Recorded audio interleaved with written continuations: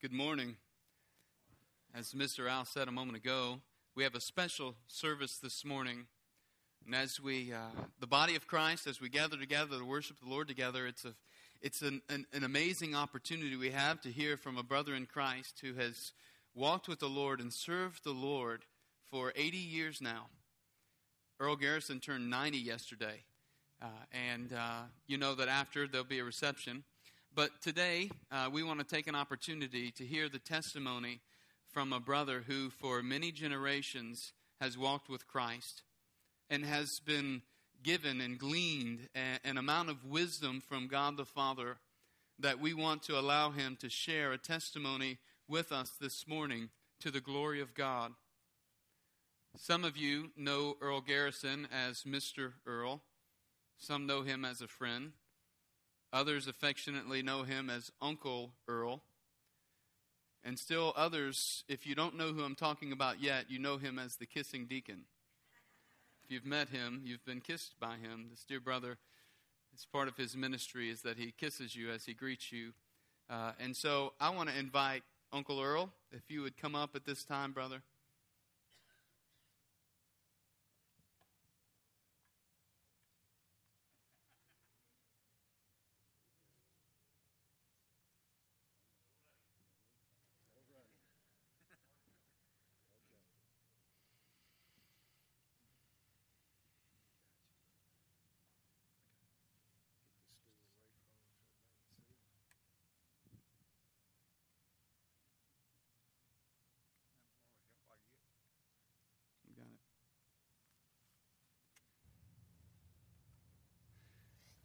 Let me pray with you. Father, thank you for this dear brother in the faith. Lord, we ask that now you would make our hearts sensitive to the testimony that he will share. We pray, Father, for our own hearts to be encouraged, to be strengthened. Lord, may his testimony serve as a catalyst for us in our service in your kingdom. And Lord, may we hear from him through the words that you have given him. May your anointing be upon him as he shares. For it's in Christ's name we pray. Amen. Let me see if this is convenient for them. Everybody make out who I am? Thank you. Pastor asked me to do this some time back, and I kind of refused to do this. But I got to thinking about it. I have been asked by many pastors to do things, and I never refused any of them. Oh, you going to take it away from me? I was trying to hide. And I finally went to him and told him I would do it.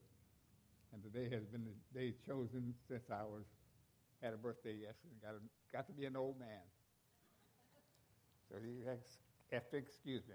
I have two categories that I'd like to bring to your attention, and I've labeled them greeting and service. And the first two involves two young ladies.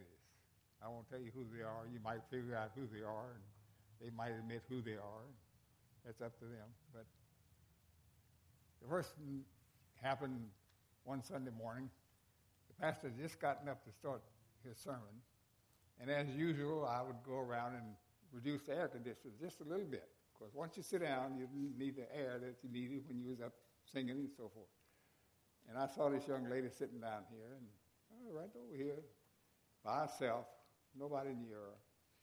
And I looked at her, and I couldn't recognize who she was. So I went on and did my little chore, and came back and walked up to her, and I said, "Are you a guest?" She said, "Yes." I said, "May I sit with you?" And I just sat down and stayed with her until after service. Then I told her who I was, and she told me who she was. And I said, "I'd like for you to meet my wife and maybe some others." So I took her and introduced her to my wife, and my wife is the one who asked questions, or she can ask them. Anyhow, she began to ask her questions and ask her where she was from, so forth and so on. And she said she moved down here from Chicago. And where are you living now? Denham Springs. Well, that's where we live. Well, what a coincidence. I said, "Now, wait a minute. came from Chicago, living down in Springs. Now here you in this little church over here in Baton Rouge. How did that happen? She said, well, my pastor told me. I said, you're a pastor in Chicago? She said, yes. I said, this is a small world indeed. Anyhow, she became a good friend. She joined the church. She was already a Christian, and she moved her membership. She's a wonderful, wonderful young person. And we had the occasion to go out and visit with her. We went Monday to try to find out where she lived, because she'd given us the address.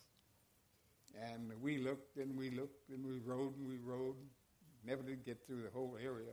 So we decided to go home and come back the next day, which we did. We went back the next day and we finally found the house that address was on it. So I got out and went and knocked on the door. She opened the door and said, hey, come in. So I mentioned my wife, come on in. So we went in and visited for a while, played with the little boy, had a wonderful time. And today, she has been a blessing in my life.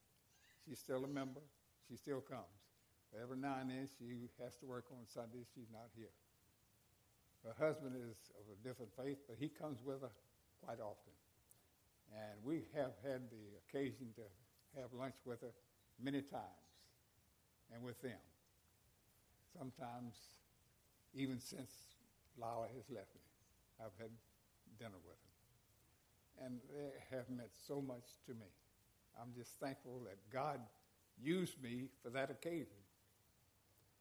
And then the following year, now this I remember, for why I did this, I don't know. But anyway, I did. On March the 27th of 2011, why that's up here, I don't know. A young lady came to the church and sat down close to where I was at the time. And I saw her sitting over there, and she looked like a stranger, which she was. I got up and went over and asked her, I said, may I sit with you since I know you're a visitor? She said, yeah. So I sat with her and told her who I was, and she told me who she was. And after church, I talked to her, and I said, now, if you'll come back next Sunday, I'll sit with you again. Oh, I was pleased to death to have the opportunity to sit with that young lady. And next Sunday, she came, said, I'll be back. Next Sunday came, and I met her, and I said, I'm sorry, I apologize, but I have duty in the nursery today. But I filled out a card, gave her my name and all kind of information, and gave it to her. And I said, now I'd like to see you after church. If you wait for me. She said, okay. And after church was over and I got out of the nursery, she was over here waiting for me. And I asked her, I said, how did things go today? She said, oh, wonderful. But guess what? I said, well, I have no idea. What? She said, a young lady came in, went and sat down, and she was sitting by herself, and I was sitting by myself. And I got up and went and asked her if I could sit with her. And she said, yes. I said, well, that was very sweet of you. She said, I learned it from you.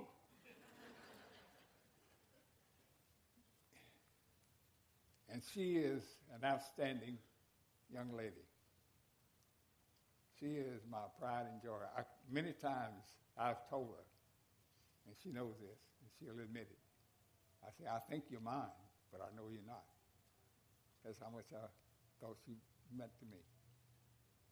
And we are dear, dear friends to both of them. Now, the next category is a little bit different. I labeled it service.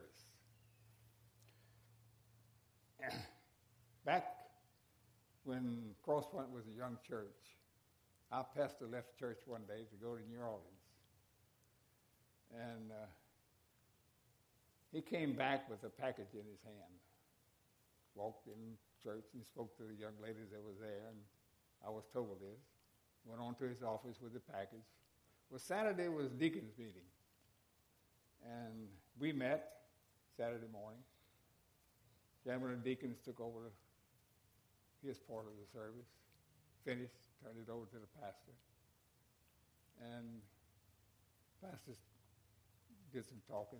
Then he took this little package and said, I went to New Orleans during this week and found something I think will be very useful to our church for the homebound. Well, we had no idea what it was. Well, he opened the bag, took out 3 little things. And he said, this is a kit that takes the Lord's Supper to our members of the church who are homebound. And I'm giving it to the deacons, and I expect the deacons to use it. Well, it stayed around for a good while. One day I was at the church, and they had an elderly couple. When I met them, they were 90 years old, just my age. And they were coming to church, but they quit coming. I missed them. And I was at the church one day, and I said, I'm going to go by and see about the couple, which I did. So I went to the house and knocked on the door and heard the voice say, come in. Well, and I went. And remember this name now when I tell you, because it's going to come back later on in the story. So I got to think of the name now. I have lost of memory. I'm old. Forget. I'll think of it in just a minute. I'm sorry, but I can't help it. It goes with life. You shouldn't have asked me. O'Neills. Bonnie and Wilma O'Neill. And some of you may remember them. Anyhow, I got there and I went in and talked to him for a while. He said, wife, let me get my wife. I said, no, don't bother her. She's out there fooling with her flowers probably. Evidently, she had to hear us with the noise that we made anyway. Well, she came in, and I spoke to her and kissed her on the cheek, as my custom was, as you all well know. And we talked, and finally I said, the reason I'm here today, of course, I miss y'all, but I think I have something that I might be able to help you with. I'm looking for a guinea pig. And Ms. O'Neill said, you looking for what? I said, I'm looking for somebody I can do something for, and I think y'all are the couple that I want to do something for. And I explained to him that our pastor had gone to New Orleans and came back with this little kit. And it was a kit to take the Lord's Supper to the homebound. And, of course, they were glad to hear that. They said, by all means, please. So I arranged with them, and I said, now I'll come back. I think it was on a Wednesday, and I said, I'll come back Thursday with a young deacon about 4 o'clock. Have to wait till he gets off. And we'll have the Lord's Supper. Well, that day came, and he and I met at church, and I got all this stuff together, and we went to the house. And they received us very happily. Well, he'd already met him, too. He knew him because he had been at the church. And we talked a while. Then finally, I said, now, we came here for a reason today, to bring the Lord's Supper to y'all. And I think it's about time for us to do it. So if y'all excuse me a few minutes, I'll go get the stuff from the kitchen, bring it together, and we'll come back and have the Lord's Supper. Well, which I did. And after I got back in there, I picked up my Bible. I read some scripture. I had a prayer. And we partook of the Lord's Supper. And I said, for some unknown reason, I have a little urge in my life to sing a little chorus. I sang many times when I was a youngster. And I've sang it sometimes later in life. We'd sing it. And the name of it is Every Day with Jesus. Well, they said, we know that. I said, well, good. So the other deacon didn't know it, and so the 3 of us sang that little chorus. I don't know how it sounded, but we sang it. And that became my signature. Everywhere I went to take the Lord's Supper, that was my ending of the Lord's Supper. And I served the Lord's Supper at least to everybody in our church 3 times a year. And I did it for about 3.5 years. And one time we was going to lady's house. It was pretty close to the church. It wasn't very far. And I just accidentally, I had never told the pastor about this, but I said, we're going to have the Lord's Supper with so-and-so. And it won't be long. If you can spare a little time, I'd love for you to go. He said, okay. And he went. Well, we had a good time. And came back, I guess, probably the next year. And I said, we're going back to the lady's house to have the Lord's Supper again. And I would like for you to do it, if you don't mind, if you'd go. He said, I'd be glad to. I said, you're her pastor, and I'd like for you to do it. I said, I'll do everything else, but you just do the Lord's Supper. But we did. Well, my years were getting up in age.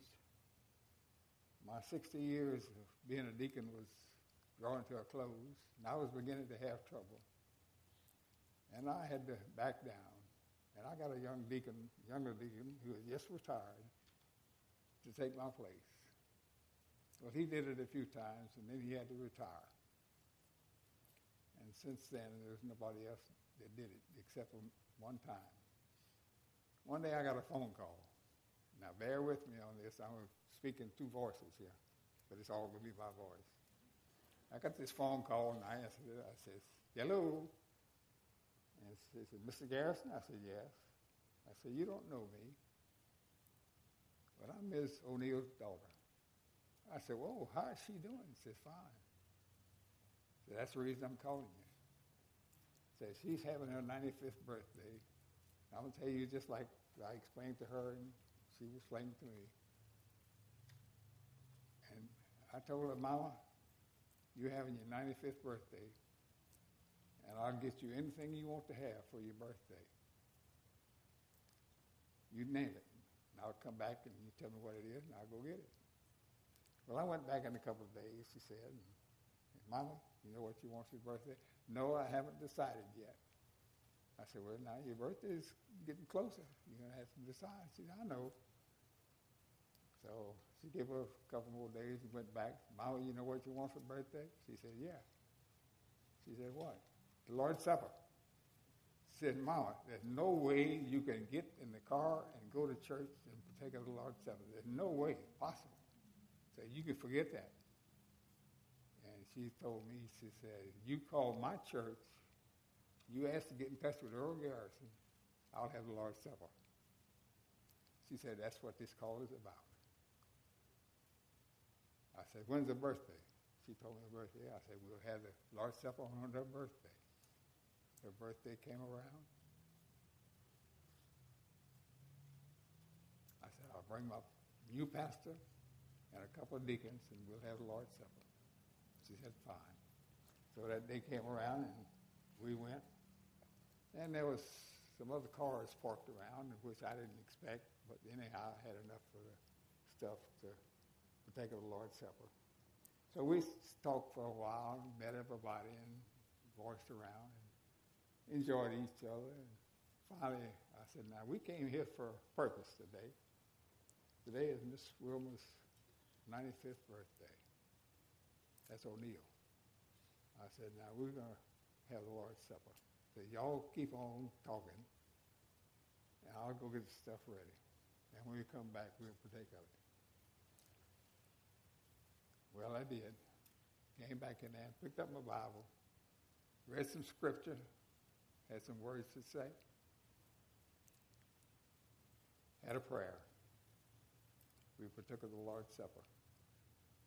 I said, as my custom is, always, and Miss Wilma knows it, we sing the little chorus, Every Day with Jesus. Now, y'all know it's drawn in the script. She and I are going to sing it. I know the pastor don't know it, and the other deacons don't know it. So she and I started where all the other elderly ladies began to sing with us, and we had a joyful time. But after the song was over with, I turned around and looked at her face. I never saw an expression on my face in my life like I saw that day. Oh, God, what an expression. That was the happiest woman I believe I have ever seen in my life. Y'all excuse me, I'm sorry. But there was poor old me doing a service. that I never thought I would do. But God has ways of doing things, and he did them through me. And I thank God for the many blessings that I had in my church life, Crosspoint and other churches in my lifetime. It wasn't me. It was God through me. I'll live by that till the day I die, which won't be too long. I don't imagine. My wife is waiting for me, and I'll be glad to see her. Pastor, I think you have something to say.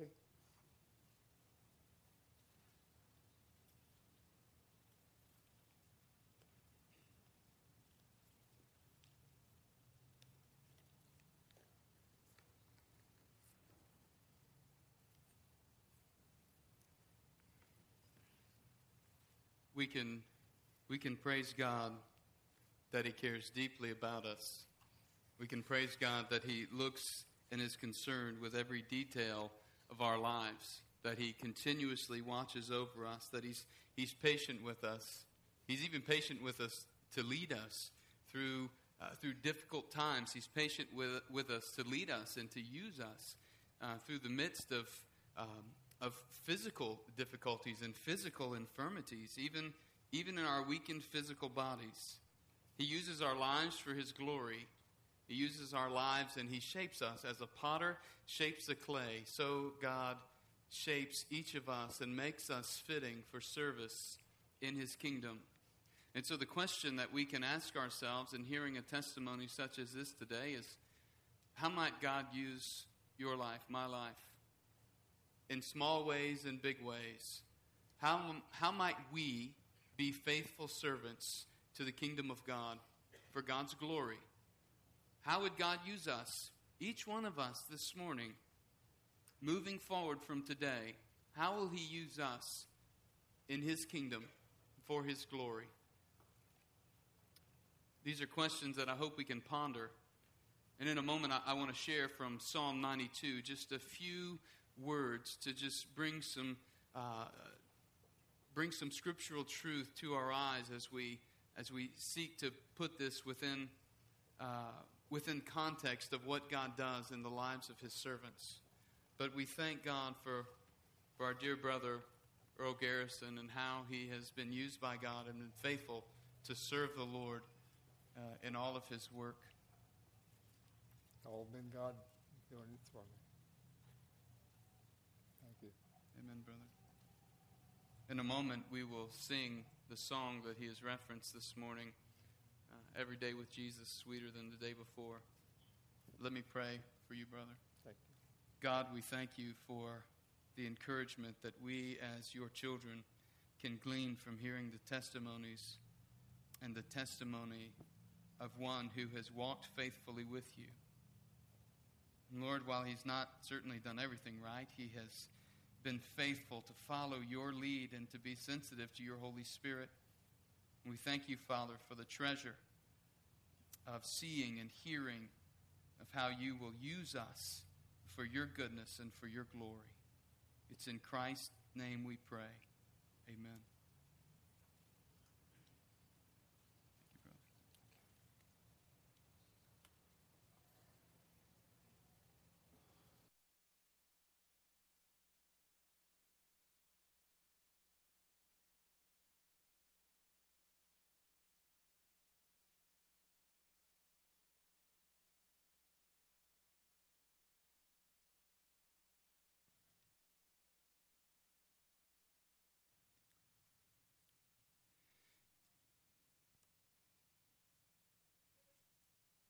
I promise not to be long this morning, but if you will, open up your copy of God's Word to Psalm 92, verses 12 through 15. You'll see that in the chairback Bible, it's on page 498. This is a tremendous psalm of praise by the people of God on the day that they gather for worship. As they gather into the temple to worship the Lord into God's sanctuary, they are full of praise. This is a psalm about God's people praising him for his glorious goodness and his sovereignty over all. And my hope is that as we look at this text this morning, we might reflect on what we've heard through the lens of this text by asking and answering the question, what makes the community of saints different from the wickedness of the world? In this psalm, there is a contrast that the psalmist gives us between those who are righteous and those who are wicked. And in establishing or giving us this contrast, there really are two poles then that we see in this text. The first one is that of the wicked. And so if you found your place in verse 12, I want to just begin reading from there. I'll invite you to go back later and read through this psalm, worshiping the Lord as you read through and just see the testimony of God's people as they gather for worship and how God works in their lives. But at this point, let us begin reading in verse 12. The righteous man will flourish like the palm tree. He will grow like a cedar in Lebanon. Planted in the house of the Lord, they will flourish in the courts of our God. They will still yield fruit in old age. They shall be full of sap and very green.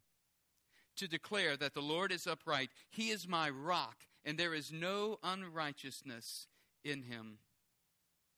There are these two poles that are contrasted, the first one being that of the one who is wicked. And the wicked that's described earlier in this psalm, it really speaks of those who are evil, as we might think of wicked. But even more than just being evil, it speaks of one who is a guilty offender. One who is ungodly in all of his or all of her ways. It speaks of one who is not able to come before God and be pronounced righteous because they are wicked. You know, we don't have to search very hard, very far, very long to understand this idea of wickedness as it is in our culture. We can see the depravity within human nature as we engage within culture, as we look, especially in this day and age. From abortion to human trafficking to the legalizing of marijuana to the explosion of the pornographic industry to lust and greed for power and a seeking after power by those in leadership in our land. Verses 6 and 7 really paint the picture well in this psalm. Verse 6 says, a senseless man has no knowledge of the great works of God. From creation to redemption, from salvation through sanctification to glorification. The senseless man, the wicked man, gives no thought to God as creator. He's not concerned in his life. She is not concerned in her life to look to God as the one who is sustainer and creator of life. He or she isn't inclined to praise the eternal God because they have no room in their life for any Lord except themselves. The wicked one thinks he or she shapes their own destiny, and in one way, the reality is they do, but not without consequence. Because verse 7 goes on to characterize the wicked, saying, when the wicked sprouted up like grass and all who did iniquity flourished, it was only that they might be destroyed forevermore. And what the psalmist is saying here is that though for a time the wicked seem to flourish and shine and even blossom, in the end they suffer the wrath of God. Romans 3:23 speaks to this condition of man, saying that all have sinned and fall short of the glory of God, pronouncing the nature of man, the sinfulness of man before God. And then Ephesians 2:1 saying, and you were dead in your trespasses and sins in which you formerly walked according to the course of this world, according to the prince of the power of the air, of the spirit that is now working in the sons of disobedience. This reality of wickedness and the depravity of man. The psalmist is contrasting the wicked and the righteous here. And so the wicked are those who are guilty offenders. They are the people who stand before God as condemned or guilty. They are ungodly. They are evil doers. But then there is the other side, the other portion of the contrast for the psalmist, that is the righteous. And the righteous are just the opposite. The righteous are those who are right, those who are blameless before God, those who are innocent before God. And the question that we would then ask is, how does one become righteous? The answer we see in Paul's epistle to the Romans, in Romans chapter 8, beginning in verse 1, where he says, "Therefore there is now no condemnation for those who are in Christ Jesus. For the law of the Spirit of life is in Christ Jesus has set you free from the law of sin and death. For what the law could not do, weak as it was through the flesh, God did in sending His own Son in the likeness of sinful flesh. And as an offering for sin, He condemned sin in the flesh, so that the requirement of the law might be fulfilled in us who do not walk according to the flesh, but according to the Spirit." You see, the righteous one stands innocent and blameless and right before God because of Christ.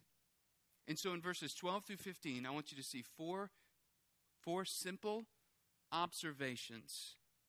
4 simple observations about the righteous.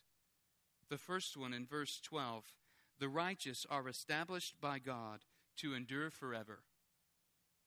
Verse 12, the righteous man will flourish like the palm tree. He will grow like a cedar in Lebanon. This is contrasted with the picture of the brief flourishing for a moment of the wicked, who, verse 7 says, they sprout up like grass and through iniquity flourish for a season. But verse 12 describes the righteous as what? As a palm tree, as a cedar in Lebanon. The thing about these trees is that they're evergreens. They're stately. They're enduring trees. They're trees that don't wither quickly. The palm tree flourishes with fruit because it has a deep taproot that goes down beneath the arid soil all the way down to the water table, and it gets its nourishment from deep within the soil. And so the picture is one of the righteous who has a deep root that's rooted in God, that's rooted in His presence, that's rooted in relationship to the Father. The cedar tree, it's fragrant as it grows, it flourishes through harsh conditions. Many times cedar trees being found in places of snow and mountainous terrain. And instead of having a deep taproot, they spread their roots wide and they wrap themselves around, the roots around the rocks, and they have this grip and this hold so that they're there firmly. The cedar tree, it's richly grained. It has richly grained wood. And these cedar trees, they're thought to be, their wood is thought to be incorruptible. And the picture is together, these two trees offer us a fitting portrait of the righteous man or righteous woman. He or she is one who is fixed in place and endures even the harshest conditions in order to bear fruit and foliage. The righteous man and woman is known for their fruitfulness and their fragrant life. And this is the picture of what we've seen this morning through Uncle Earl in his testimony. The bearing of fruit in one's life, the fragrant life that impacts others. The second observation is the righteous recognize. They recognize their place before God and express their dependence on God. Look in verse 13. Planted in the house of the Lord, they will flourish in the courts of our God. In verse 4, we get the picture. For you, O Lord, of the worshiper coming before God, for you, O Lord, have made me glad by what you have done. I will sing for joy at the works of your hands. This is the psalmist coming, the people of God coming to praise the Lord. They spend their days, the righteous spend their days enjoying God's presence and celebrating His eternal goodness. They're concerned with the works of God, with accomplishing all that God has called them to. They praise Him as Creator, as Sustainer, and as Savior. And get this, because they are planted in the house of the Lord, their nourishment comes from being in the presence of God. Theirs are lives that give off an effervescence of the goodness of God. Theirs are lives that bear rich, flourishing fruit to the glory of God. Is that what could be said about our lives, brothers and sisters? That our lives are about giving the fragrant effervescence of the Lord to all those who come in contact with us. And that our lives are about bearing this fruit for the glory of God. The third observation we see in this text is the righteous continuously bears the fruit of eternal life. In verse 14, they will still yield fruit in old age. I love this verse. They shall be full of sap and very green. It gives us insight into God's people, into the lives of his people, even in old age. Notice what he says. They still yield fruit in old age, which by implication means they were yielding fruit then when they were in their youth as well. And the picture is one of a tree that has grown up in the presence of God, that's righteous, one who has grown up to serve God, and one who stands firm in God's presence and bears fruit even in the midst of old age. It characterizes their life even in old age, for it says they're full of sap and very green. That means they're prosperous and they're fat.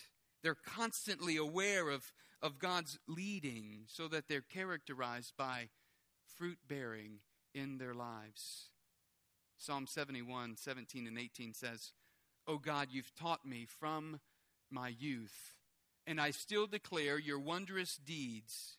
And even when I'm old and gray, O God, do not forsake me until I declare your strength to this generation, your power to all who come." You see, from one generation to the next, the righteous are faithfully telling of God's wondrous deeds. We've witnessed the living illustration today as we've heard of Uncle Earl's sharing and what God has used him to do and how he's used him to impact others. Oh, the power that God can use you and I to impact others' lives as we are simply yielded and faithful. God would bear fruit through our lives, in the lives of others as the body of Christ. What fruit is being birthed through your life? What fruit is being birthed through my life? What fruit is being birthed through the congregation here at Crosspoint? Believer, are you continuously seeking and yielding to the Holy Spirit's leadership in your life so that we are engaging in mission with God as he tells us to go, as he tells us to reach out, as he tells us to speak, we speak? What makes the community of saints different from the wickedness of the world then? Well, that we're established by God to endure forever. That we as the righteous, those who are righteous, recognize their place before God and express their dependence on God. That the righteous continually bear fruit for eternal life. And finally, that the righteous trust in God's justice and salvation. As a community of faith, living out the gospel together, encouraging one another, serving one another, greeting one another in the Lord. We see that these God's people, the righteous, in verse 15, it says to declare that the Lord is upright. He is my rock, and there is no unrighteousness in him. For those who are righteous trust in God's justice and in his salvation. They bear fruit in life worthy of eternal life. They bear fruit on behalf of the Lord God. They bear fruit unto eternal life, storing up the treasure in heaven, the reward of the saints in heaven, living for the glory of God. I pray this morning that as we've heard from from Uncle Earl and the testimony he has shared, I pray that we have been encouraged and then challenged to be brothers and sisters in the faith who serve others, who want to be used by God for the glory of God to serve those whom we come in contact with, those who we walk with, and to point others to see the glory of God, that we might impact others' lives as God has used one man to impact so many lives. May He use each of us to impact so many lives for His glory. I want to close us in prayer and then invite the worship team to come up and to lead us in our closing song. Let us pray. Father, You are worthy of all praise. Lord, may we be like this psalm describes, those who even in our old age still yield fruit, so that our sap is very green. And Lord, that we are filled with Your glory, and we are filled and consumed with the desire to worship You and to serve You in every way that we can. Lord, may You give us a grand vision of how we can serve Your kingdom and walk with You and follow You. Thank You for our brother and how he has shared the tremendous testimony of how You have used him to impact so many. It's in Christ's name we pray. Amen.